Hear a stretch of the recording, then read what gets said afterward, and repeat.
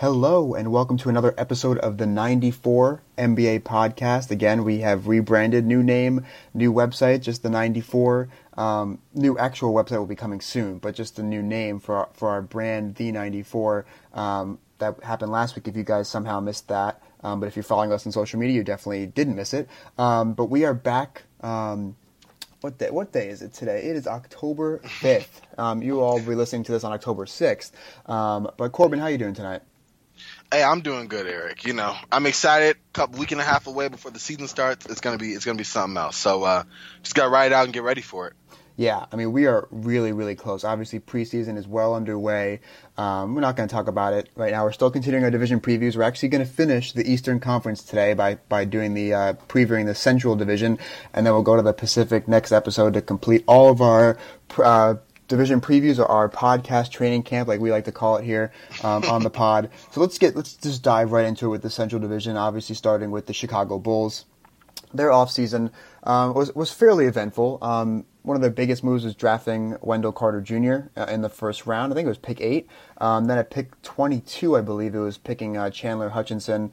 And then in free agency, they signed Jabari Parker, 2 years, $40 million, with a team option on the second year. And then they controversially matched on Zach LaVine, that 4-year, I think $78 million offer sheet that came from the Kings, and the Bulls matched it pretty quickly, even though everyone on Twitter was debating if they should or not. Bulls decided really quickly. Last season, just to give a baseline of what team they were 28th on offense and 27th on defense. And interestingly enough, they had the point differential of a 23-win team, which I like to use as more of a baseline when evaluating where they're coming from, because they won 27 games last year, but you look at their point differential for a 23-win team, and that kind of lets you know that they were pretty lucky in a lot of games last season. And that's more of a fair evaluation of who they were in terms of their statistics as a team, of being a 23-win team rather than 27. But really the key storylines is this team is all offense. I mean, you retain Zach LaVine, who's notoriously bad defender at shooting guard, and kind of an explosive offensive player, still trying to figure out his best skill set and how to use it with the Bulls specifically. And then you add Jabari Parker to that mix, potentially, actually, very likely at small forward once Lauri Markkanen comes back, who was hurt for, I think, the next 6 weeks. But you're looking at a starting lineup that has LaVine, Parker, and Markkanen together, basically from shooting guard, small forward, and power forward. All those guys are not good defenders. There's a lot of offense there, but there's no defense. I mean, and they had the 27th ranked defense last year, so it's like, how far can they go down? But they can have, I think that this team has the potential to have the worst defense in the league. They've got some solid defensive players like Chris Dunn. Robin Lopez is a solid situational defender. Wendell Carter has defensive potential, but rookies are, very rarely able to contribute to winning and on a consistent basis in the NBA. You look at this roster, and there's just very few solid defenders on this team. And they're going all in on offense, and this team, if they stay healthy, has the potential to be an above-average offense in the league. But again, they're relying on people, LaVine and Parker, who have injuries. They're relying on a lot of young players. Wendell Carter Jr. has a very intriguing offensive skill set at the big position. But again, a rookie, still going to be able to adapt. So, my concern is with this team, obviously not really playoff worthy, though some people have started to talk about them as a potential playoff team. They're just not going to have any defense. And you can win, you can try and win with all offense and no defense, but at some point, you have to have at least like the 20th ranked defense instead of like the 30th ranked defense, which they have the potential to be this season. Oh yeah, it's going to be ridiculous. Defensively, the Bulls are a train wreck. I bring up who I think is their best player, at least for right now, with Lauri Markkanen being out, but Zach LaVine was just atrocious on the defensive end. I think last season he played 24 games, had a defensive real plus minus of minus 2.14. That was ranked him 59th worst among guards. His real plus minus was minus 3.30, and that was good for 87th amongst this was point guards, and then 471st in the league. Now, he barely made an impact. Like, he barely played 24 games. Very small sample size. And he still showed in that time that he's one of the worst defensive players just in the NBA in general. In fact, going down this roster, I'm not even going to bring up how bad they are because you already kind of went over it. I'm just going to talk about their offense because that's kind of the only way they're really going to win games. They have enough players, I think, that you have LaVine, you have Jabari Parker, Chris Dunn can shoot from mid-range. Bobby Portis is not afraid of shooting on the floor and everywhere. I mean, he's packing. So they should have shot creation. I think they're going to have a lot, especially with the fact that Lauri Markkanen and oh man, I'm just forgetting who I was saying. I was saying Lauri Markkanen should be their featured player, and then we don't know how Wendell Carter Jr. is going to adapt moving forward. But for the young front court guys, those two, they might have too much shot creation around them for them to really grow into their role offensively. But that's for into the future. For right now, I think with Coach Fred Hoiberg there, he's really nice with a fast pace and a fast shot offensive scheme. He likes a little bit more shooting than he's had in the past.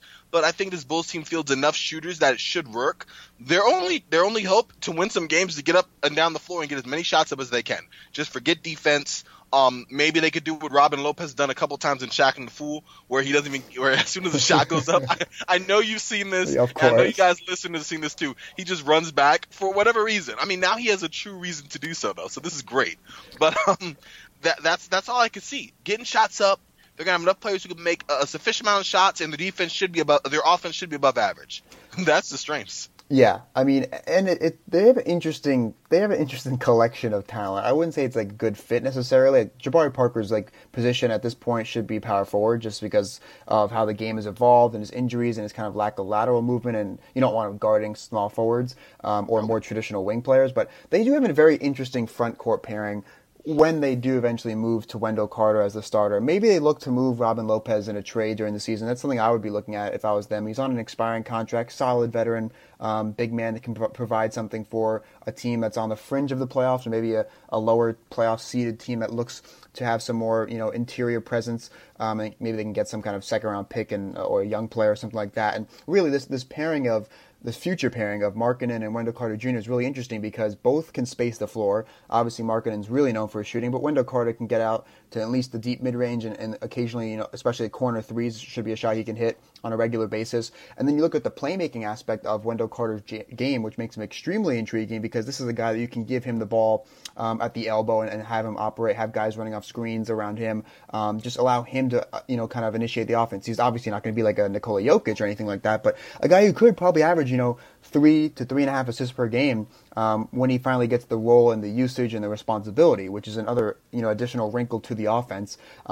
It still, can be light on defense. Markkanen is okay. He tries a little bit. Wendell Carter has some kind of, defensive potential in terms of protecting the rim and being able to switch, which is, again, a modern skill that big men need. But how much is he going to have to make up for the defensive mistakes on the perimeter from Zach LaVine and Jabari Parker? Oh my God. That's the question. And these are all young players, too. So it's not like you're asking a veteran to make up for the poor defense on the perimeter. You're asking a potential rookie, and then both Markkanen as well, two young players in the front court to make up for the perimeter lapses on defense.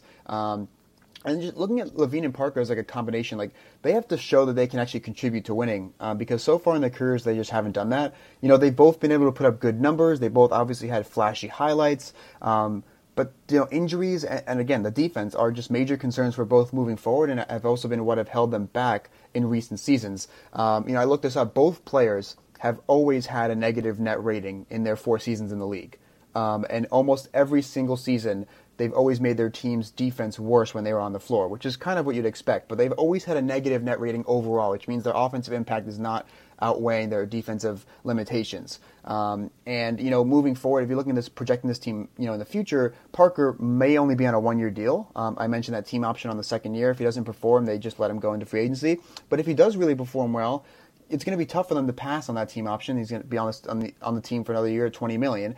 But they're stuck with Zach LaVine at 4 years, $78 million. I mean, unless he becomes an average defender and a much better offensive player, no one will trade for him. I know he's young, but at some point he's going to be, 2 years from now, I think he'll be like 26 and 27. He's past that kind of point where you're projecting him to improve.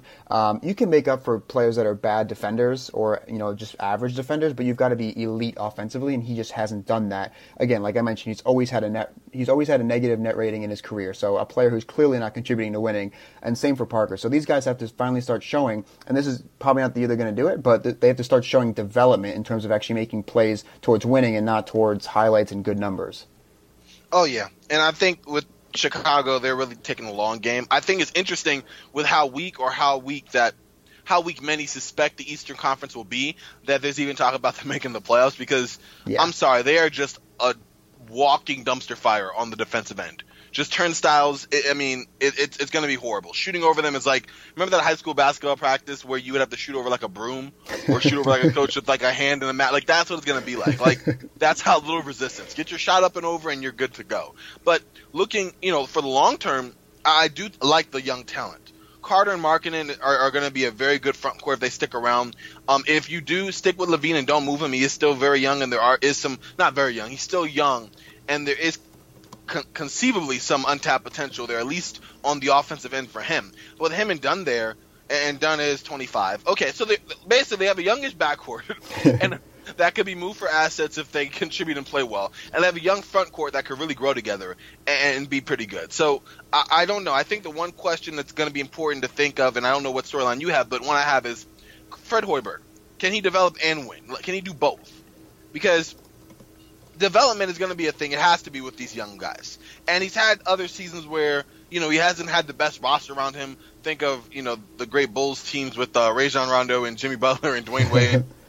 Just mismatched roster, and obviously a front office that isn't exactly in step with what the coach wants as far as personnel is concerned. But there comes a time where he's going to have to prove his mettle. And I feel it's rather unfair because he hasn't had really the opportunity or a fair shot at it.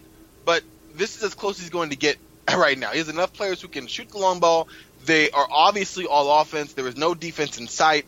Like, can he develop these players and show promise, significant promise in them, while also saying, hey, we can win some games or at least be in some? Whether that's because they're a scrappy team that just can score, like a la, I don't know, 80s Denver Nuggets or something, or just a team where, Wendell Carter Jr. shows more than we know. Because, defensively, he averaged over 2 blocks a game in about 30 minutes at Duke. He has some defensive potential. We'll see what Markkanen does. Like, there's a chance that there is some defensive juice to squeeze out of this team. Not much, but there is a bit. And whether Fred Hoiberg can really reach these players. Like, I don't really even know if he's a good coach. That's kind of where I'm at. Like, he has another personnel. I'm going to let you respond, but I don't know. Like, there's some schemes and some ideas where I've seen, like, okay, he's a competent coach, but is he a good one? And it's hard. It's just hard to say. He's been put in one of the worst positions, I think, of a coach entering the league over the past couple of years, especially his first 2 seasons. Last year, it seems like they're finally kind of at least giving him some players to implement his system, and also finally saying, like, okay, we're not going to try as hard as possible to get to the 8th seed. We brought in some young talent. Let's focus on developing them. Let's focus on playing your style of play, and maybe that can improve the players that we have, make them better. Some systems, obviously everyone mentions like Mike D'Antoni, making everyone who comes to a Mike D'Antoni team, does better in terms of their statistical output. Maybe that's the case with Fred Hoiberg, pushing the pace, shooting 3-pointers. Last season, they were 10th in pace and 11th in 3-pointers attempted. That could actually go up, and is one reason why a lot of people, including Zach Lowe, had them in. I think Zach Lowe had the Bulls as like his 6th or 7th team on his League Pass rankings article this past week, and there's good reason for it. A lot of offense is fun, especially at a fast pace with a lot of 3-pointers. That's the way I like to watch basketball, and it's going to be intriguing, and they're probably in my top 10 of teams in League Pass that I want to watch, but the winning is just not going to happen as much as you would probably want or like for them, though rebuilding is kind of fine. I think they should be focused on the rebuild instead of winning, but it's hard because the record is not going to be good this year, but then again, there are things. I was just watching the Open Court coaches segment on NBA TV, and I think it was Mike D'Antoni actually who brought it up, who said, everyone in this league is like doing a good job, or there are coaches that are doing a good job and their team wins 28 games. Well, their talent says they should have won 24, which means he did a better job, but the record's still really bad. Or this team only won 26 games, but you look at these 3 players and they really improved, and they can show development or something like that. Like, there are ways to analyze coaches that is not just wins and losses, and that's exactly what I'm looking for from Fred Hoiberg this year, is some internal development.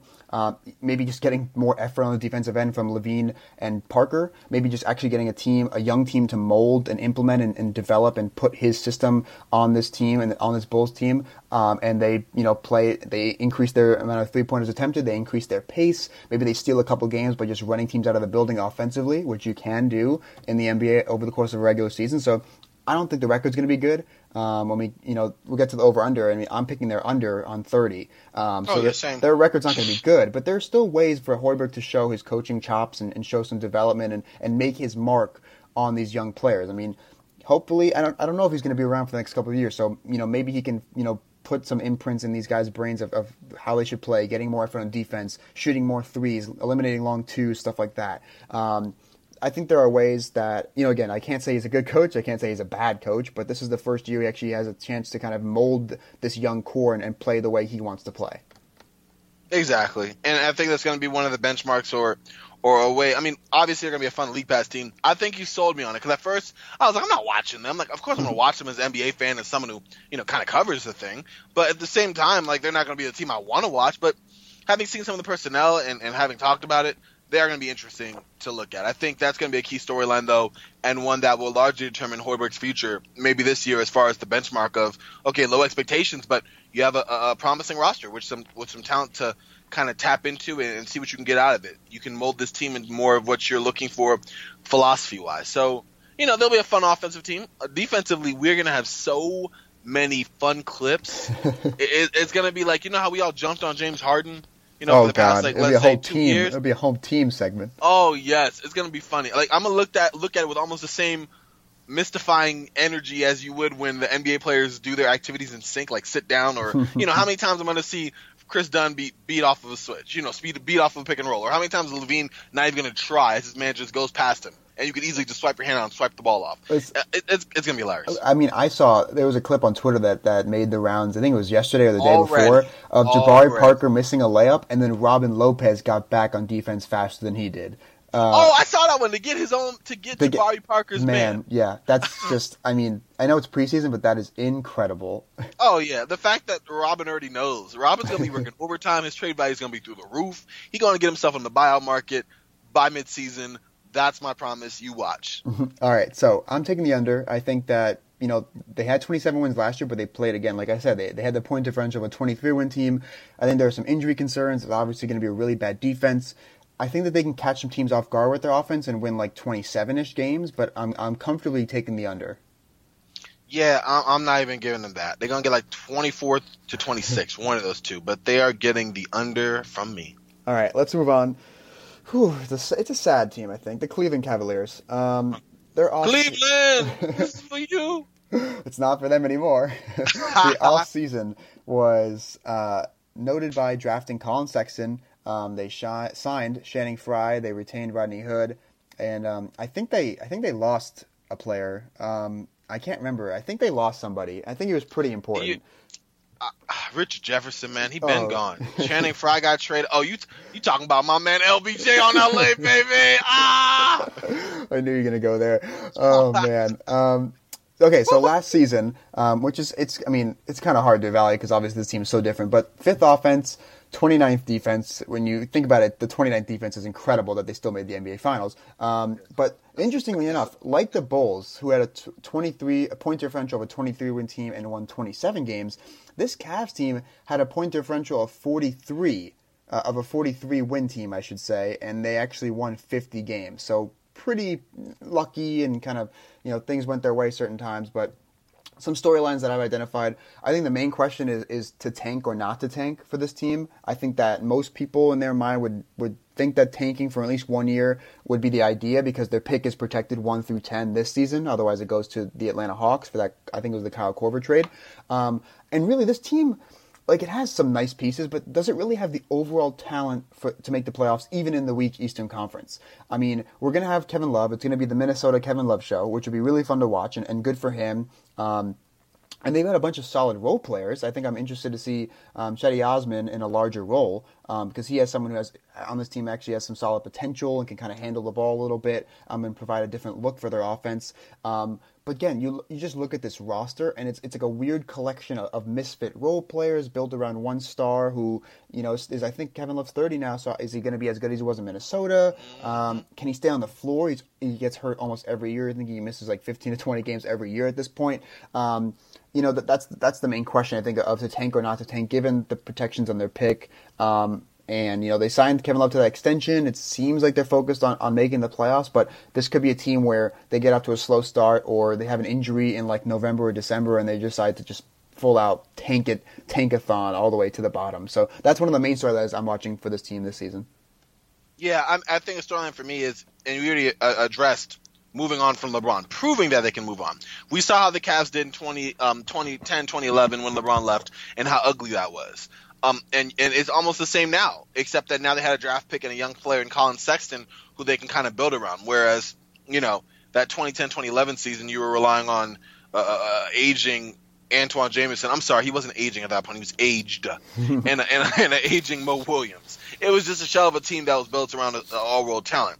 This time you do have Kevin Love, and we already mentioned that. I mean, he's Minnesota era Kevin Love in a sense, but he is 30. It's not like back in his prime years. Then obviously in his prime years he wasn't that successful. There was other mitigating factors, but what I'm trying to say is, even now, if he can be even a bit of what he was then, he'll be more of an anchor for that team on the offensive end, and he'll make life just a whole lot easier for Colin as the franchise player now. I mean, you have Kevin Love there, but Colin is clearly the one moving forward that will grow into the face of the Cavs unless he gets moved or traded or anything. But I really do like the young players on Cleveland. Cedi Osman, we already talked about him. Still young, but he plays all out all the time. He was LeBron's favorite for that reason. Same with Larry Nance Jr., who they're looking to extend. They have high hopes for him. I'm excited to see him. I think he wants to grow and wants to grind, and that's going to be great. Sexton still has a long way to go. Just being athletic and going 100 miles per hour is not going to cut it, but that's fine because on the team he's on right now, he's getting plenty of time to grow and mature as a point guard. And as we all know, young point guards are usually just trash to begin with anyway. Mm-hmm. But defensively, it's going to be horrible. I'm going to throw these players that are in Coach Lou's rotation.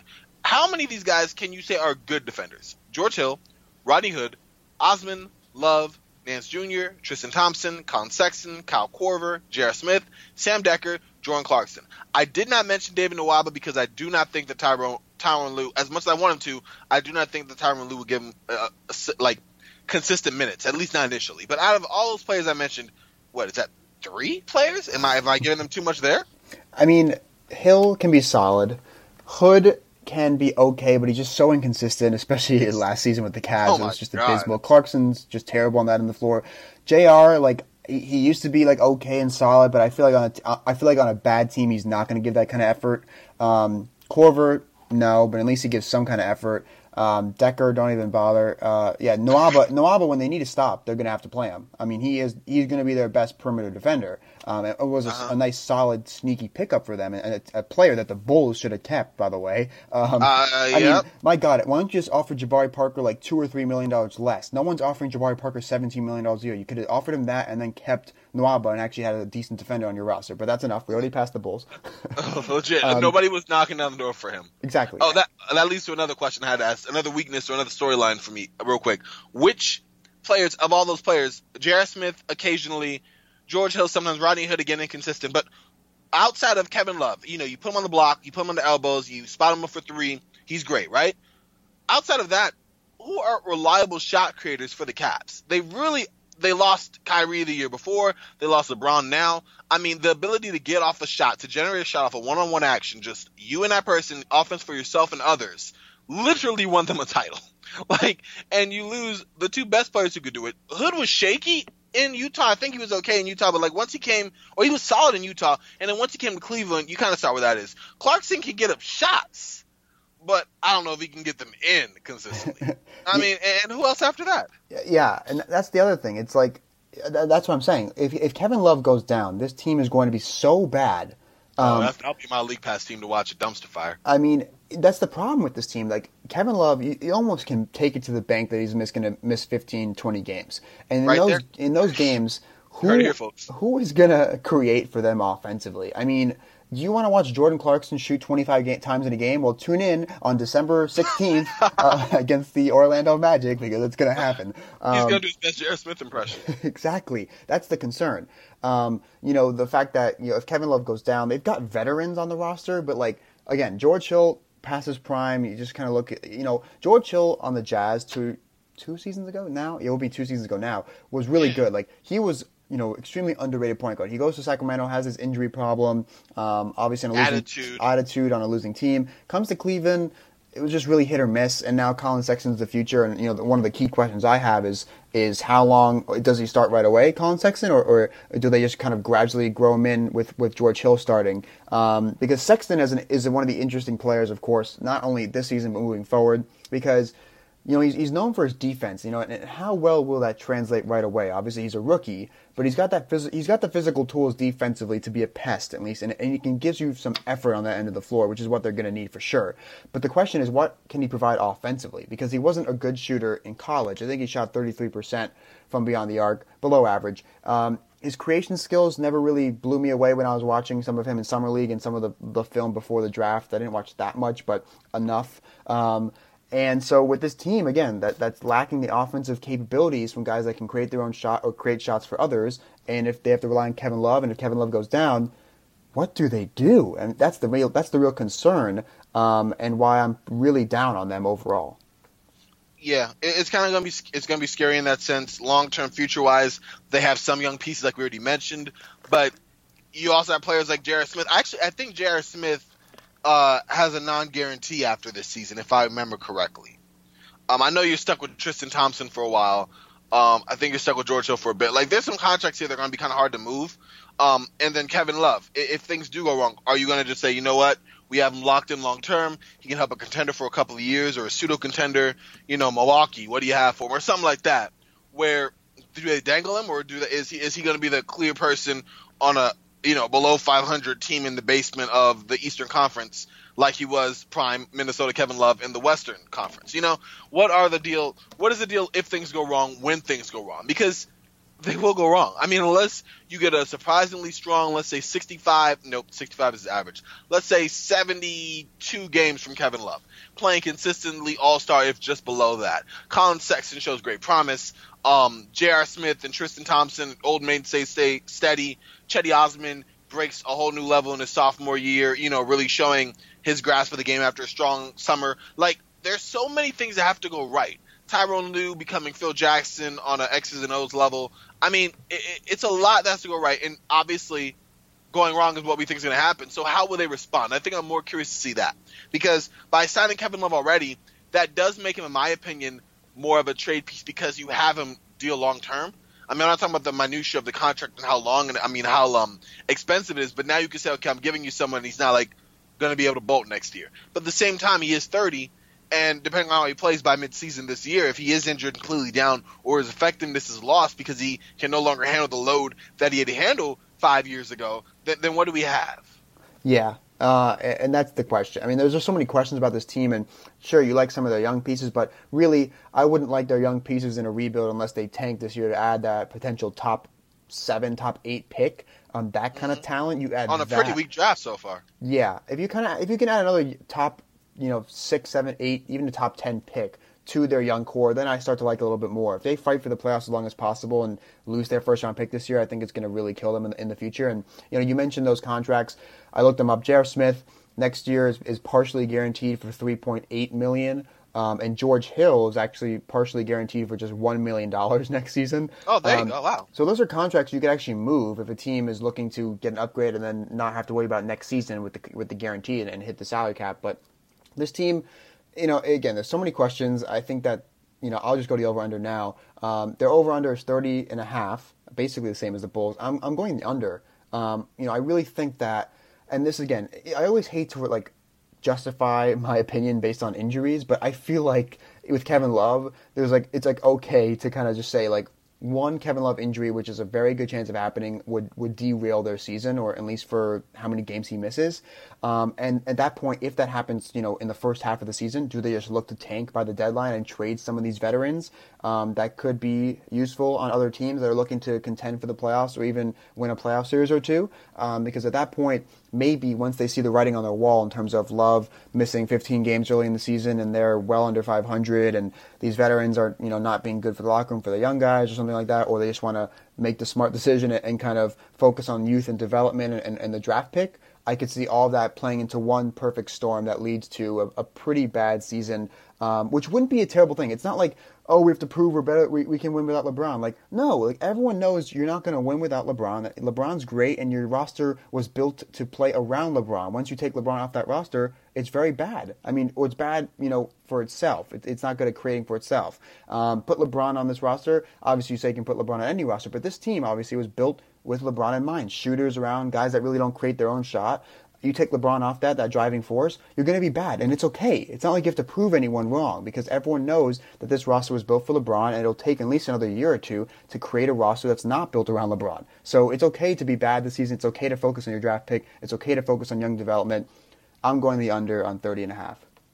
I'm also taking the under. I do want to say, I think Cleveland, the front office, at least under David Griffin, did as good as they could. Kobe Altman didn't mess them up either.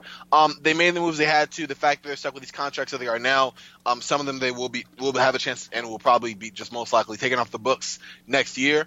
But they're just going to write it out. I mean, maybe you can get Kyle Korver, bought out or something to a championship contender by mid-season or whatever the case may be. But they made the right moves. I mean, it's not their fault that the best player – well, I guess it is their fault that he left. But in the same vein, he left, and the team they had is the team that LeBron wanted while he was here. So you're really just kind of dealing with the pieces. And it's going to be up to Tyronn Lue to make it happen. Speaking of that, real quick, the last person – I think the only coach I trust less in the Central Division than Fred Hoiberg would probably be Tyronn Lue. I just don't know about his coaching chops in general. Like, how much of that was him, how much of that was LeBron. Well, it's the same thing that people asked with Eric Spoelstra. I mean, Eric Spoelstra was solid and had some success before LeBron got to Miami. Then, of course, that's what I thought was the difference. Then he had the great success with LeBron, and even since LeBron left, they've won a playoff series. They've been over 500. I think 2 of the 3 years he's been gone, or something like that.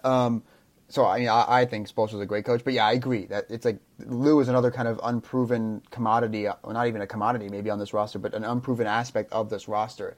And again, a coach that might cost them wins, but again, that's probably not the worst thing in the world.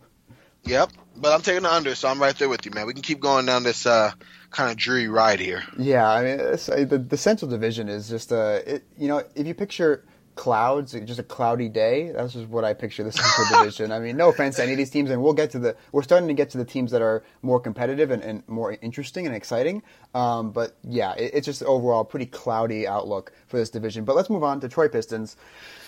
Interesting offseason. Detroit. Interesting offseason that resulted in them having bringing in Dwayne Casey as head coach. Obviously removing Stan Van Gundy as president of basketball operations and head coach, which again, no coach should have the same title as GM. There should be no dual coach GM roles after Thibodeau is eventually fired. And then their offseason, they brought in Glenn Robinson III and Jose Calderon, but they lost Anthony Tolliver. So it's an uneventful offseason considering the fact that their financial restrictions prevented them from doing something, but moves on the margin, and obviously it starts with head coach that could make the biggest difference. So last season they were the 19th offense and the 13th defense. Obviously they made a huge trade to get Blake Griffin basically at the midway point, so didn't get a huge sample of him on the team, and obviously, hopefully he can stay healthy, and hopefully Reggie Jackson can stay healthy. But those are the storylines that I've identified. The first one is just how good can this Griffin-Drummond pairing be? Because again, it was a decent sample size that we got with them last season, and when they were both on the floor, they only had a 1.8 net rating, which is not exactly the net rating you want from your two star players, especially when they're on the floor together. Can Blake Griffin continue to expand his range? That's the thing that he's going to have to do regardless, just as he ages and as the NBA game kind of evolves. Again, having the ball in his hands more as a playmaker will help, I think, to get more space on the floor and just give more space for Drummond. How do they mesh with Reggie Jackson on the floor with them at the same time? Because the thing is, the depth behind Griffin and Drummond, basically their front court depth, is very suspect. I mean, John Lure is injured. I think he's going to miss at least the first couple weeks of the season. And then when he comes back, he's a solid, dependable guy, but not something you want to play, serious minutes, especially for a team competing for the playoffs. Henry Ellenson has shown absolutely nothing in his NBA career so far. Zaza Pachulia, what are you even getting from him at this point in his career? 2 rings, experience. Game 7, baby. But yeah, the depth is really concerning in the front court. So if Griffin goes down, which again, almost like Kevin Love, Blake Griffin has had injuries each of the past couple of seasons. And if he goes down, the depth is going to be a real issue for them in the front court. And then the fact that their pairing of their two stars just hasn't been that good overall what wasn't that good overall last season. And then Reggie Jackson in the perimeter. I mean, they're going to need him to stay healthy because he's only played 97 games total in the past 2 seasons. You look at his last healthy season, 2015-16, this dude averaged 19 points and a little over 6 assists per game, shot basically league average 35.5% on three-pointers. He's another guy who can create shots for others, can create shots for himself, isn't afraid of taking big shots. He just adds such a huge part of their offense, obviously, so teams don't have to focus only on Griffin or Drummond. They have to focus on Reggie Jackson, and he can kind of get some attention off of the other guys, like their shooters on the wing.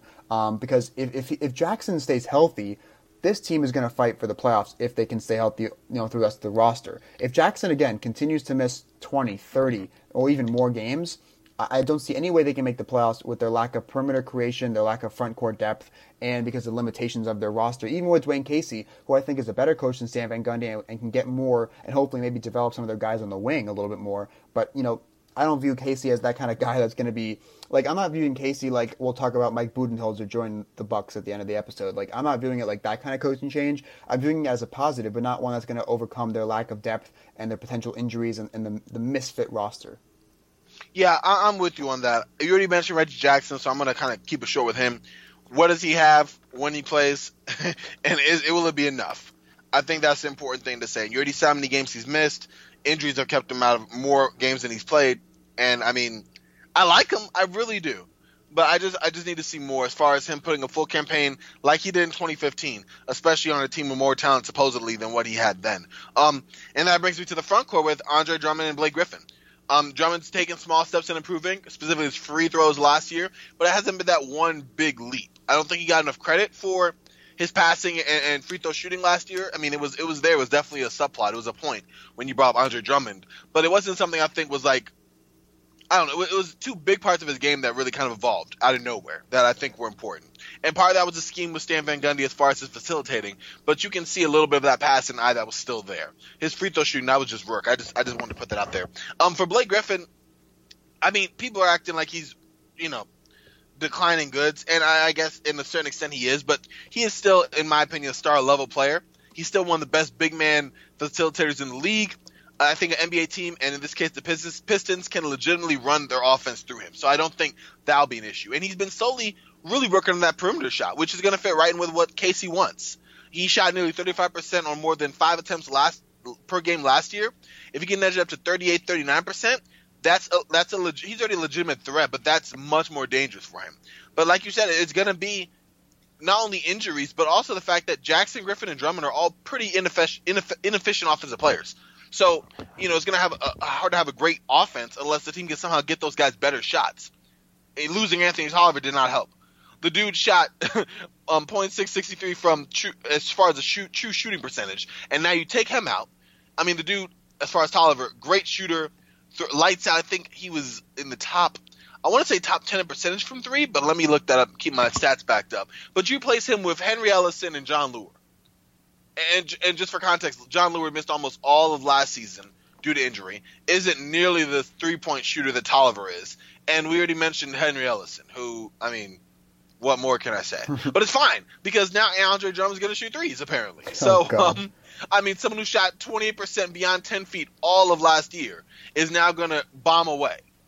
I mean, but it is coming from the coach who, kind of helped DeMar DeRozan shoot 287 threes last year. So, or at a 31%. Was that Nick Nurse that implemented Raptors offensive changes? All the reports were that it was Nick Nurse who kind of not came up with it, but just kind of urged the team to shoot, become a more modern offense. And sure, Casey has to approve that, and Casey has to think it's, a good idea. They're but slandering him, man. There is a way where it's like the assistant. I mean, we'll see with Nick Nurse in Toronto. Obviously, he took over their head coaching job, so that's a whole, bigger role for him. But is this the point in this Pistons preview where I tell you that Blake Griffin hasn't played more than 67 games since the 2013-2014 season? Wow. So thank you for bringing that up. Let's run it back. Last year, 58 games. The year before, 61. 2015-2016, 35. 2014-15, 67.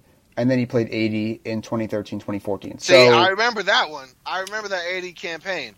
And I'm depressed again. Yeah, banking on him getting injured is kind of the same as Kevin Love. And again, you mentioned it, and I mentioned it too, the front court depth is really bad. One aspect of this team that I think I'm going to keep my eye on the most is their wing, because really, what do they have on the wing? It's still kind of a question mark. Like, Luke Kennard was kind of under the radar solid last season. Projects to be, a really good shooter that they're going to need on the floor, especially with when their bigs on the floor and Reggie Jackson, who's not really that good of a shooter. We're still obviously waiting for Stanley Johnson to do something. I don't know what that is. Play tough defense on a consistent basis and knock down open three-pointers, maybe. Is that so much to ask?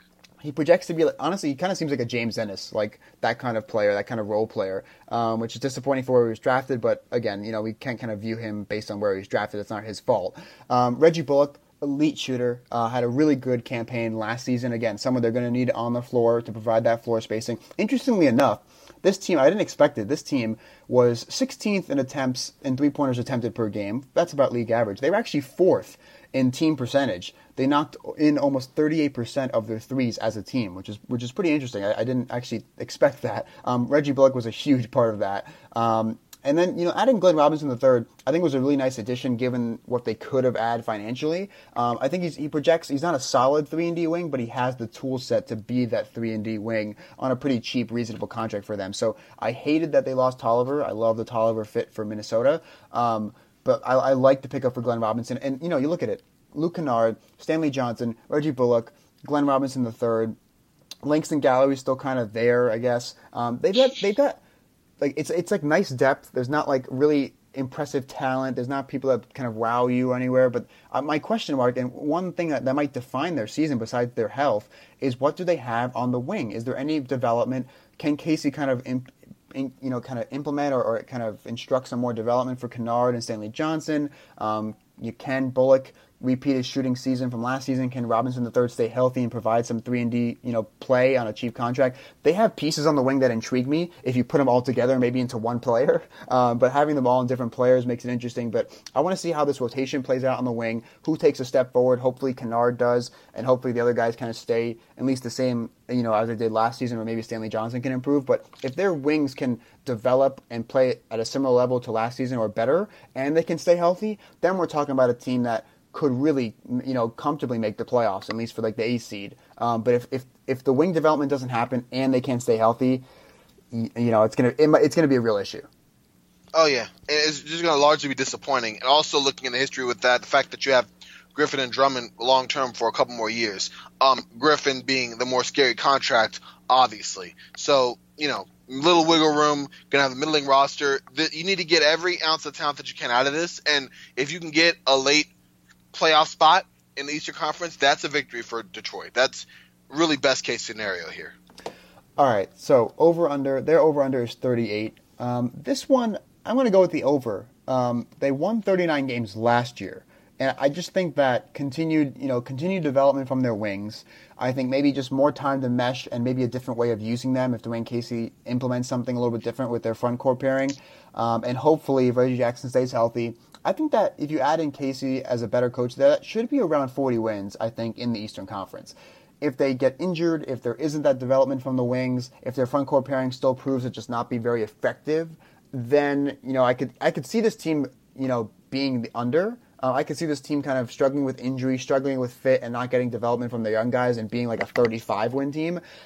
But I still, for some reason, I'm a little bit optimistic, I guess, that there'll be some kind of improvement on the wing from some of their young players. And I think that Casey is just worth like another win or two over Stan Van Gundy. And they started at 39 wins baseline last year. I see them winning 40 games.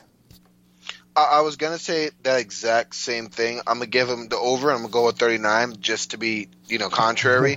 One little closing thought on Detroit has nothing to do with the current 2018-2019 roster, but I really wish they had kept Tobias Harris in that 12th pick. Oh, man, yeah. I mean, Tobias Harris is just a player that I think will have a really big season. Obviously, we haven't even gotten to the Clippers. That'll be the next episode. But, yeah, it's frustrating. And the trade for Griffin, again, Stan Van Gundy making that last attempt to try and make the playoffs to save his job, and it didn't work. And now they're kind of stuck with working around Griffin, which, again, you're working on a star, but a star that doesn't really fit very well and doesn't really stay on the court and has that contract, which prevents them from adding to the core around him. So, yeah. All that for him to be on ESPN. Exactly. All right. Indiana Pacers. Their offseason was fairly eventful. They signed Tyreek Evans, they signed Doug McDermott and Kyle O'Quinn in free agency. They drafted Aaron Holiday. I think it was pick 23. They lost Lance Stevenson and Al Jefferson. I think went to China. It's not a big loss at all. Last season they had the 13th ranked offense and the 12th ranked defense, so pretty much solid on both ends of the floor.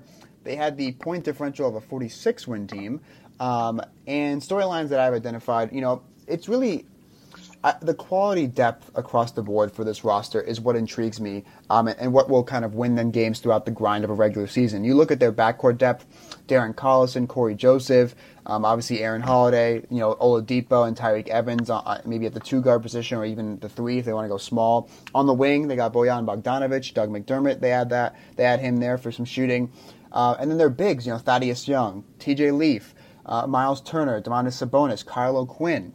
It'll be interesting because Sabonis' best position, I think, is at center, and obviously that's where Kyle O'Quinn is playing. And it's weird that they signed him, but it'll be interesting to see how that front court rotation works out behind projected starters of maybe Thad Young and Miles Turner. Sabonis, is he playing more power forward now with O'Quinn there? Is O'Quinn kind of the third string center emergency? Where does TJ Leaf project in as a shooting big? Maybe they kind of move him more to the wing to create more playing time for the front court to satisfy Sabonis and O'Quinn together.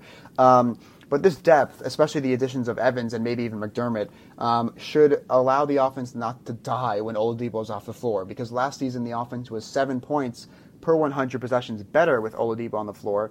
Overall, he had a 14.4 net rating, which is obviously indicative of a star player. And Tyreek Evans, obviously, everyone knows he had that career year last season, kind of resurged out of nowhere, especially from his shooting was incredible. I think he shot 40% from beyond the arc last season, which is not anywhere close to what he did in previous years. So does that continue? Hopefully it wasn't an anomaly because, then they paid him for a player they might not get. Yeah, last season, 19.4 points, 5.2 assists, 5.1 rebounds, 40% on 5.5 attempts per game. This is from a guy who's a career 32% shooter. And before last season, he had never attempted more than 3.4 threes per game. He jumped up to over 5. Actually, it was 5.5, and jumped up to 40%. So, are you getting that kind of shooting? If so, that's huge for their floor spacing, especially around their bigs like Sabonis and O'Quinn. And if you're not getting that guy, you're certainly getting another creator offensively to create shots for himself and others, but the floor spacing might be an issue and how they match up with them and what kind of lineups do they do? Do they do Collison, Oladipo, and Evans together on the same time and go small? There's some interesting pieces. There's some interesting ways they can play, and they've got a lot of depth, which I think will help them. But there are, I think, a little bit more concerning aspects when you evaluate them, of them not being a surprise anymore. And are they getting the players that they brought in are they getting the players who came into this team? Are they getting what they're supposed to be getting from them? That's what I'm trying to say. Oh, no, I'm right there with you. It's a great storyline. I think another one for me, and it might have already been tossed a little bit about, but Miles Turner. Yeah, that was my second one on my list. Yep, I kind of figured Oladipo really turned a franchise-altering kind of season. It felt like with the way he built his body and his game, turned himself into an outright superstar. We already know all the greatness he did. What about Miles Turner? He has that kind of talent. On really good nights, he looks at the type of player, but he really doesn't tap into it consistent enough for me, or I think anyone else, to prove that he is worth a long-term contract that we know he's going to ask for. He's a good shooter, but he's not a great shooter. He's a good rebounder. Is he a great rebounder? Is he a solid playmaker in space? Is he a great playmaker? I mean, he's more of a, in my opinion, a secondary piece. First to Paul George, now to Oladipo. But do you really want to be on the books for a long-term contract that pays him upwards of $20 million? Which he'll probably demand. Because if you have that on the books and you forget that you have Oladipo, who you're paying $21 million in each of the next 3 seasons, that's a great affordable deal for Oladipo as a 26-year-old two-way star. That's great. But when you put him up with Turner, all of a sudden, that's almost 40% of the cap to just those two. So it'd be hard to really fill up the roster talent-wise around them if Turner doesn't hit his ceiling. And so it's kind of tricky because, I mean, is he going to accept less than star caliber money, even though we know he's not a star? Are you going to be putting him into a lesser Andrew Wiggins type category? Or are you going to have to, pay him what he's worth? And what is he worth? Because it's going to be difficult to find a team that's going to max him and make the Pacers match, at least looking at what I'm seeing as far as cap seats. But what's the plan with him? I think how he plays this year is going to be big, not only for his long-term future in Indiana, but also Indiana as a franchise. Exactly. Yeah, he needs to be that kind of Robin to Oladipo's Batman. And you look at the stats last season, just almost across the board, he got worse. He regressed. So he played less. He went from in 16-17, he played 31.4 minutes per game. That dropped down to 28 minutes per game last season. Plus he missed 16 games last season. Points went down from 14.5 to 12.7. Rebounds went from 7.3 to 6.4. Blocks went from 2.1 per game to 1.8 per game. Free throw percentage went down 3%. His 3-point shooting is the only thing that improved. He increased his attempt by over 1 per game, and then he increased his percentage to 35.7%, basically league average, a little bit above. For a big man, that's obviously huge. And then you look at it, he had a 2.5 net rating last season. That's not really that good. I mean, it's just like that's kind of like a role player kind of net rating. He really just has to improve on both ends of the floor, like you said, as he approaches a possible extension or restricted free agency. And it's just an intriguing player because he has the game to be the modern center, a rim protector that can space the floor. I mean, that's like a dream of a center, of a game that you want, a skill set you want from your big man. And there's been other reports that he's been working out hard in the offseason to improve his body and his stamina. Hopefully he can go back to playing that 30, 31 minutes per game, take that scoring up a little bit more, keep the shooting, maybe increase the attempts a little bit more. The shot blocking has been great. The rebounding has been not great. But yeah, a breakout year for Turner is a thing that could actually swing their season, especially when you talk about teams that could be fighting the Pacers for that 4th seed in the East. There are a lot of, basically, everyone kind of agrees on the top 3 in the East in some order of Boston, Toronto, and Philly. And then you got all these teams that could be fighting for that 4th seed. Everyone from Indiana, Milwaukee, Washington. Those are 3 teams that are going to be fighting tooth and nail for that 4th seed to get that home court advantage in the first round of the playoffs. So that Miles Turner breakout season versus a Miles Turner from last season or just a slight marginal improvement could be the thing that swings a couple of games for the Pacers and swings their playoff seeding and therefore swings their playoff fate. And again, you have to you want to be able to justify giving him an extension or matching on a big contract if he gets it in 2019 free agency. And him doing this in a breakout season, putting up the numbers and having the impact on winning will allow you to justify that. So yeah, I agree. That was my second storyline. I'm glad you mentioned it. Breakout year for Turner, question mark, is probably the defining potential aspect, the defining unknown of this Pacers team, considering the fact that everyone else on their roster, for the most part, you know what you're going to get from them, or you're either going to get a little bit of regression, maybe from like a Bogdanovich or an Evans, or you're going to get kind of the similar what we saw last year from Collison, Oladipo, Thad Young or something like that. Yeah, it's going to be something to look at, definitely. And also, I mean, we already mentioned Oladipo slightly, at least I did, but watching him, and I'm not even going to pretend like I was the one who watched him so intently. You probably watched more of Oladipo than I did, most assuredly. But how much of his game, he improved literally everything from his shooting to him as an offensive creator, facilitator, two-way superstar already. How much of that's sustainable, like moving forward? Because, I'll tell you one thing. They lost a sneaky big piece of their team in Lance Stevens. I can't finish that. I'm sorry. I tried. But what I'm trying to say is he's clearly their main player. This Pacers team is only going to go as far as he leads them. They have great supporting cast or interesting supporting cast with Tyreke Evans and Doug McDermott and Aaron Holiday and we already talked about Miles Turner. But they're going as far as Oladipo leads them, and he really worked on everything. He seems to be striving to get better. They have the team that they can just plug and chug as far as spacing goes, which allows them to be who they are, just in their roles. But right now, he's the guy. And I don't know. He had a great, strong year, and it really came out of nowhere, and it was awesome. But is it just me, or do you have any reservation in him repeating that same performance coming up this year? I don't really have many reservations about it.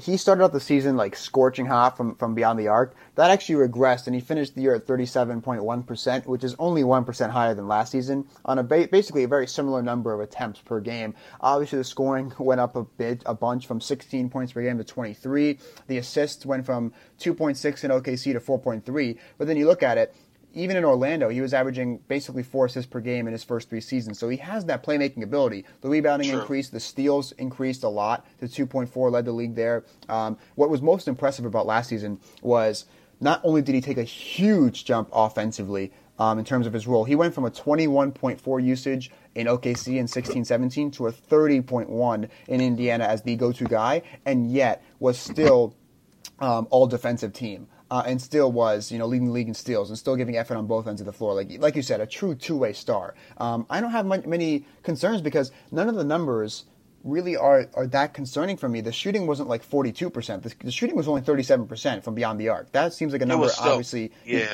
can repeat. The natural scoring ability, I think he just developed his game and worked hard and kind of got the role that fits him perfectly.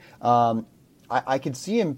I see him putting up the same season. At least I'm assuming that that's the case. Like, I'm not gonna project their over/under based on Oladipo regressing. Like, I'm expecting the same Oladipo, and an Oladipo that the team could not win without. I think they were 0-7 or 0-8 without him on the floor. That's how bad it was. So I don't really have concerns about that. The concerning aspect I do about this team is that they don't take threes. They were 27th in three-pointers attempted last season. I really would like Oladipo, like I said, Miles Turner before. Maybe they can add TJ Leaf on the floor a little bit more to just add more shooting because they actually were 7th in percentage as a team. So they can hit the threes. It's all about taking more. But they still had a solid offense, despite that lack of shooting. But I don't have concerns about Oladipo. I have more concerns about a guy like Tyreke Evans, for example. Yeah, Tyreke, I get that, and there's plenty to be concerned with as far as not the age and the aberration of a 3-point shot that he had last year and whether that's sustainable. And looking at Victor Oladipo's stats, which I did not really realize, but every year since he's been in the league, he's increased his field goal percentage and his 3-point percentage. There you go. It's improvement. I mean, that's kind of crazy. He went from 41 to 47% this past season. He came into the league shooting 32% from three. Now he's shooting 37%. I mean, even with that, regression that he had this past season, I guess you're right. Yeah. Okay. I mean, it's just he had that potential coming out, obviously, in 2013 where he was drafted and everything. I'm not saying that at all. Maybe I was more concerned about how Cleveland took him out of the playoffs when they put their whole attention on him, and now realizing that, hey, this is Oladipo now, that teams are going to – I mean, this is not Oladipo. This is who he is. Teams are going to just focus their attention on. But looking at his improvement and what you've already said, maybe I'm just jumping the gun a bit. Even in the playoffs, I mean, he shot 40% on threes, actually. That was on 8 attempts per game. That's what I want to see from him. As a Cleveland guy, 40% on 8 attempts. 40% he might not be able to hit in the regular season, but that 8 attempts is a nice number. Still averaged 23 game. Actually increased his rebounding to 8.3 rebounds per game, 6 assists, kept the steals at 2.4 per game. The efficiency was okay. True shooting of basically 55%, which is kind of league average, but he was a positive on both ends. So even in the playoffs, teams game planning for him and focusing on him and trapping him, everything like that, it frustrated him a little bit, but over the grand scheme of that 7-game series, he was pretty productive. Which kind of gave me a little bit more confidence in him repeating that moving forward. But yeah, you got me. Yeah, let's go to the over/under because this one's really interesting because it's set at 48, their exact win total from last season. And I thought about this, and I don't feel good about it. I'm going with the under. What? Slightly. I really want to cheat and just call it a push because I really think they're going to win 48 again. That's what I was going to say. I was waiting for you to go under so I could give it a push. Go on. But I think they win 47 games. I think that this team has a lot of depth. My question is, can they continue and kind of build off their surprising year from last year? Again, it's not a given that any of those guys that I mentioned, like an Evans or a Bogdanovich or a Thad Young, kind of regress. But I think it's certainly a possibility, especially when you consider what kind of year Evans had last season. Again, I want to believe in Miles Turner, and I think he could bounce back, but I don't know how much he's going to take another step. And then again, if Oladipo misses 5 to 10 games like he did last season, this team, again, I think will continue to struggle without him on the floor. So for those reasons, I think they're going to be basically the same team, but do I see them being a 49-50 win team, or do I see them kind of slipping to 47 wins when they really, last season, they had a point differential of a 46 win team. So it's kind of a marginal improvement if you think about it like that. So I'm going to go with this under slightly. I think they win 47 games. I really wanted that push, but I'm going to go same as you. I'm going to take that exact same one because I don't know. Because we can't go with pushes. That's cheating. I mean, one, because we can't go with pushes, yes. But also, this question about Miles Turner. I have some questions about the supporting cast for the Pacers. And I think all of that kind of leads me to be at least around the same. Like, the improvement there is lacking. I think their ceiling's a little bit lower, but like I'm not even gonna go to the ceiling floor. Basically, I have questions about the supporting cast and Miles Turner, and there we go. And I can't push because Eric's rules, so we're just gonna go with the under. And I'm gonna do the same as you, 47. I think they're gonna be around that range. I think they go 46 and 49 personally. All right. Let's get to, I think, the most interesting team of this division. The Milwaukee Bucks, final team of the Central Division. Their offseason was eventful. Headlined by bringing in Mike Budenholzer as head coach. And then they went out and signed Ersan Ilyasova, Brook Lopez, Pat Connaughton, and they drafted Dante DiVincenzo, and they lost Jabari Parker. Last season, they had the 12th ranked offense and the 18th ranked defense, and they had the point differential of a 40-win team when they actually won 44 games. So again, a lot of teams in this division kind of got pretty lucky in terms of their point differential versus their actually win-loss record. But the main storyline, it has to start with just having a coach, a real coach. And what Joe Prunty? What?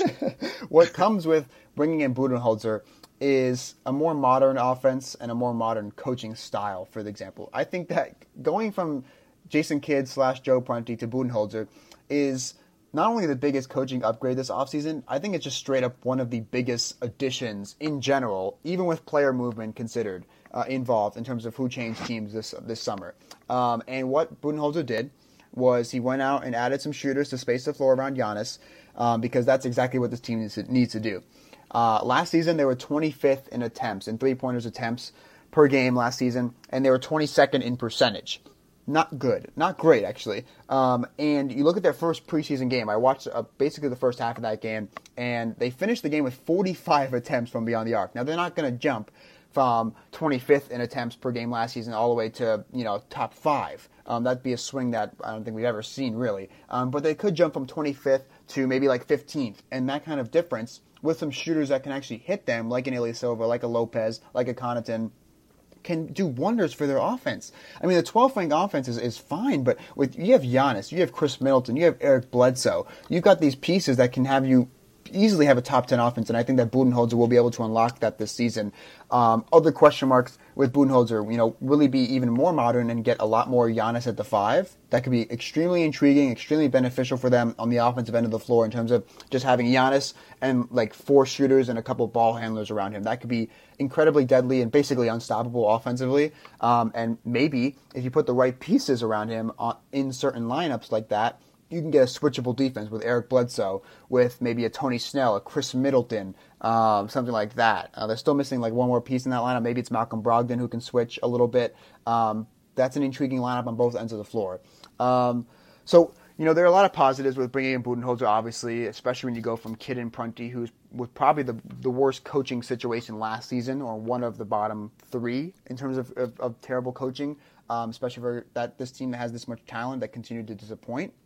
But one thing that's really interesting that I've been hearing is this discussion about how good Budenholzer will be for their offense. And I do agree that he will. I just mentioned that I think that he can get them into the top 10 offensively. He just brought in all these shooters. He has them in the first preseason game taking 45 attempts from beyond the arc. Pretty good. They're going to improve offensively. But what's really interesting is that in Budenholzer's 4 years with the Hawks, his team finished higher than 15th offensively just once. So in 16-17, we'll start. In 16-17, he was the 27th ranked offense. That team was pretty bad and kind of mediocre, and he left. In 15-16, he was the 18th, or they were the 18th ranked offense. Then you obviously had their magical 60-win season in 2014-2015. They finished with the 6th ranked offense. Just an incredible year. All that ball movement, all that great shooting, all that floor spacing, just kind of modern offense led them to 60 wins. And then his first season with the Hawks in 13-14, he was 15th. So basically, he's had one above league average offense with the Hawks in his years with Atlanta. He has solid schemes, and he certainly understands the importance of floor spacing, and he's certainly a huge upgrade over Kidd and Prunty. But I don't think he's not like you're talking about like one of the top 5 offensive coaches. Like, he's just a better schemer on both ends of the floor and kind of understands how to play modern basketball. So that's an interesting aspect of the Budenholzer discussion that I don't think is being talked about enough. But regardless, I'm really optimistic on what he can do to this team and this offense, and I like the signings that they brought in to fit the way he wants to play and to fit modern basketball around a guy like Giannis. That's just how it is. You have Giannis, you build this kind of team around him, and you play with this style, and you're going to have more success. Oh yeah, and I think not only bringing in Budenholzer, but actually bringing in stretch bigs for him, Hmm. Ersan Ilyasova and Brook Lopez. They got Brook Lopez on a steal of a contract, in my opinion, 1 year, $3 million. That's kind of crazy. Ersan Ilyasova is partially guaranteed, but bottom line is a 3 year, $21 million contract. Not a big fan of that, but I get the short term reason for signing both of those players in the sense that they give Giannis that floor spacing that he needs. And I didn't even know about the 45 threes they put up, but they will put that ball up. That's going to be great. And that spaces the floor for Giannis to really go to work. I mean, he's clearly the top offensive player. He has the chance, I think it's not even that close, to be the best player in the Eastern Conference, depending on what you think about the Claw in Toronto. But he's made NBA All-Star NBA second team back-to-back years, earned All-Star team honors the last 2 seasons. He accounted for 31.5% of the Bucks' offense, according to Cleaning the Glass. 26.9 points per game has him ranked 5th. He made the fourth most amount of field goals among his peers. He got the free throw line over 8 times a game. I mean, and all of this without a consistent three-point shot. And the dude's only 23.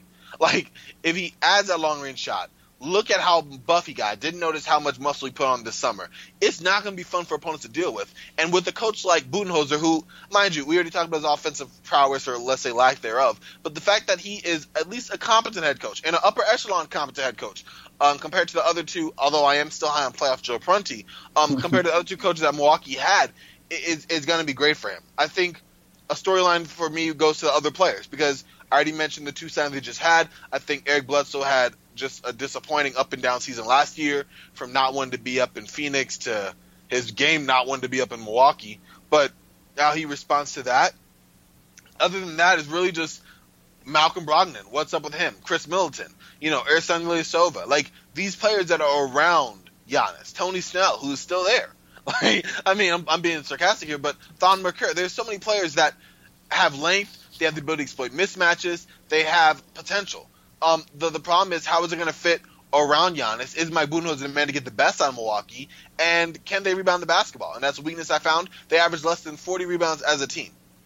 I mean, that's not going to work. and last year, they took less than 25 threes per game and only made 35%. So there's some things that Mike Budenholzer has to fix, like, right away. But he is on the team that is primed with the best player in the conference moving forward. Yeah, and that's one of the key things with the Bucks is, like, if you have a star in the NBA, you're going to win a certain amount of games, especially if you just don't, like, if you don't just completely just kill the team around them, like maybe like the Kings and DeMarcus Cousins. But Giannis is, like, above where Cousins ever was, and it projects. I mean, he's arguably a top 5 player right now, but will certainly be, in the next year or so. And that was, you kind of hit on my other storyline is kind of what does the depth look like, and how does the rotation kind of play out this season? Because who gets the consistent backup minutes on the wing? Because, as I mentioned, they got Pat Connaughton, solid shooter, steady presence. They got Sterling Brown, who was kind of quietly under the radar at a solid rookie season last year, and they drafted Dante DiVincenzo. Rookies, again, rarely contribute to winning. What is the depth looking like on this roster? Because if you start Tony Snell at shooting guard, then maybe you move Malcolm Brogdon to backup point guard. Then you're looking at giving Connaughton or maybe Brown a big role. Chris Middleton starting at small forward, doesn't really have a backup there. Giannis starting at power forward, you can put Ersan Ilyasova there. You got Brook Lopez, and then at the center position, again, like you said, where's Thon Maker? Good pronunciation. That is the real pronunciation, everybody. Everyone says Maker, but it's Thon Maker. What is his role? Because ideally, you would want, at this point in his development, to be the primary backup to Brook Lopez at center, because he's a guy who can defend the rim and kind of space the floor a little bit. But again, he was so disappointing and inconsistent last season in the regular season, and then all of a sudden in the playoffs, he was really solid. I mean, especially defensively, he was just blocking every shot that came around him. But the question is, will they rely on maybe more of a veteran presence like John Henson, who, again, he's a kind of a negative asset due to his contract, but actually can still provide some solid defense and rim protection. And interestingly enough, John Henson had a positive 9.2 net rating last season. So, maybe Budenholzer relies on him a little bit more to win games in the regular season. But, Maker his development has been really hit or miss. It's been really, 1 week he's hot, or maybe like one game he's hot, one game he's cold, on both ends of the floor. What is his role? Because not only do they have Brook Lopez obviously starting at center, but they've got these potential and should be explored small ball lineups with Giannis or Ilyasova at center, which kind of pushes Maker out of the rotation on a given night, especially if he's not developing at the rate that you would want to see from him. So the depth on the wing, actually the depth overall on this roster is kind of concerning once you get past their starting lineup and like their sixth and seventh men. So if they run a short rotation that can catch up to them, ideally you would want to cut down their minutes, especially Giannis, come playoff time. But they don't have the depth, especially on the wing, to really keep up. And maybe they look to make a move, in the buyout market or some kind of trade in the regular season to add some kind of wing that can provide some defense and some 3-point shooting to this roster. Because without it, there are some concerning developments, or not developments. There are some concerning aspects of this roster once you get past, gushing over Giannis and gushing over the new shooting that they've added and gushing over their new coach and Mike Budenholzer and the solid role players and Bledsoe and Middleton that they've got. Because underneath all of that, there are some real issues and some real glaring holes for this roster. Yeah, you kind of nailed it. Everything's all fun and games right now, but the games really start to count in just under 2 weeks. Then we'll really see what they're really about. And that's the thing. So, this is a prediction. Let's move to the over-under now, because this is a prediction that this is a team that I'm very optimistic on, and I feel like either this team is going to hit on everyone's optimism and just be really, really good and just take another step with a more modern offense and an actual, good coach, or all this optimism, like we just said, will kind of make all the analysts and everyone kind of cover up the blemishes on this roster. And those blemishes over 82 games of regular season, when a couple injuries strike or they get into a rut or something like that, those blemishes will be exposed more and more, and that will lead them to have a disappointing season. I feel like those are the only two possibilities for the Bucks this year. Yeah. And despite that, I'm going to stick with the optimism. And their over-under is 47.5, and I'm going to go on the over. And I think, again, it's barely. I really think that they can get the 4 seed with this new coach, or this new more floor spacing, I should say, and better coaching. That's the better way of phrasing it. I really think that they have a star player. You win with stars. They've got enough of a supporting cast around him in a Bledsoe, in a Middleton. I like the bigs that they've added now. I think that all those combinations, if they stay healthy in the East, can get them the 4 seed. And yet, at the same time, I don't feel good about this prediction. I could easily see them being the under, because last season they were basically a 40-win team. They had the point differential of a 40-win team, and they've got those glaring holes in terms of depth, especially on the wing and in the backcourt. So you look at that, and the other fact is that while this isn't the thing that will hold them back this season, this is something I just want to touch on pretty quickly, is that this team has a lot of players that would be really useful in a switch everything defense, or maybe a switch, mostly everything defense. And yet, best they can. And yet they're not gonna do that when Brook Lopez is on the floor. They're not gonna do that when Henson's on the floor. They're not gonna do that probably when Ilyasova's on the floor. Like, they brought in bigs to help them offensively, and yet defensively is probably preventing them from playing their best potential style of defense. Now, hopefully, and they're not going to do it, they're not going to do that stupid Jason Kidd, pressing scheme that really just caused them to give up every single corner 3 imaginable to every offense in the world. I think I would have been able to get 5 open corner 3s per game if I played against the Milwaukee Bucks last season. I mean, I have to look this up just to see right here, because from my recollection, they were one of the worst teams. Yeah, here it is. They allowed opponents to shoot 41.2% on corner 3s, which ranked 25th in the league last season. They were also 16th in the league in terms of frequency of teams attempting corner 3s. So not great. But they're gonna do at least a more traditional defensive scheme when their normal rotational players are on the floor. And then, like I said, moving Giannis to center. Maybe even when McCurr's on the floor, maybe then they look to do some switching, because that, I think, will unlock them a little bit more defensively and get them up from where they were in 18th last year. So I know I'm rambling. I'm taking the over. I don't feel good about it. I think this team could be 50 wins. I think this team could be 44 wins.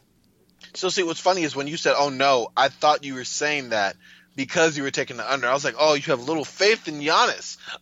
I'm actually going to take the over. I'm a little more optimistic than you are, just because I think that no matter – the lack of depth is concerning. You've already mentioned a couple of other things that I'm like, wow, I didn't think about that are cause for pause. However, I do have a lot of faith in Budenholzer. I do have a lot of faith in a massive improvement from Giannis in his age 23, age 24 season coming up. I think that will be enough for them to clearly pass the over. Whether or not they get very far or need another year to kind of work out some kinks, fill out that rotation, that's all up in the air. It's all debatable, but I think there's enough internal development in these players to at least get them over that. And this is just purely almost on the strength of Giannis. Thon McCurr, I still have some hope for, although he kind of had a down year for me, and I guess for anyone else who really had looks at him. Malcolm Brogdon, we already knew with his age that he was kind of what he was as far as a limited player, but he has potential. Chris Middleton is a solid, serviceable player. He's a really good player. So I think that the talent around them is enough to clear the over pretty easily. After that, I'm not sure. But I'm not talking long term. I'm just talking about this year. You know what I mean? I agree, and I am taking the over. I don't feel as good about it as you do, but I do think, like you, I just think that I agree that the aspects of their roster and their situation that you brought up, will most likely be able to cover up the holes that are on this roster at this point, unless they, again, if they make a move in the offseason that could, add another wing to this team, man, I'd feel really good about them winning 50 games. But we can't obviously predict on that happening. So I'm still taking the over. I'm still pretty optimistic. I think they'll be really a lot more enjoyable to watch with a more modern offense and some actual coaching and some schemes and some plays. I mean, even in their first preseason game, I think there were like 3 or 4 clips that made the rounds on Twitter of just actual ball movement and creating open three-pointers early in the shot clock. And, even there was Giannis taking that dribble pull-up three-pointer, swishing that thing in. I mean, I'm not going to bank on that happening, but even that ball movement, just being able to create open shots, especially early in the shot clock, maybe running a little bit more in transition, all those aspects that come with Budenholzer and a good coach and a more modern offense will, I think, again, like you said, be able to cover up the small but potentially noticeable and glaring holes in this roster. So I'll stick with the over as well. All right, there we are. Yeah, I was going to say, that was in our group chat. I did see that clip. That was pretty nice. You see, it's already making an impact. We're going to be fine. Exactly. All right, that will wrap up the Central Division. That'll wrap up our Eastern Conference. We hit on all 3 divisions. If you've missed any of the episodes, you can check them out on our Blog Talk Radio page. Of course, if you're following us on Twitter, you'll get all the updates for our next episode, which will be our final division preview on the Pacific Division. Sometime in the next week. We've got basically 10 days, I think, until regular season starts. So we'll be finishing up the division previews. Follow us on Twitter for all of that. Follow us on Twitter for our new website, which will be coming soon for the 94. Of course, check out our rebranding, our new look, and stay tuned for all of that. Of course, Corbin, you can let everyone know where they can follow you. At Corbin Ford NBA. That's where I'll be at the 94. Already some new stuff happening. I'll start a conversation. The season's coming up. We got a lot to do, y'all. All right, guys. Thank you guys for listening. Enjoy the remaining preseason games if you guys can enjoy those. They're kind of hard to watch, to be honest here. And stay tuned for the next and final division preview episode coming soon. Take care. All right, y'all.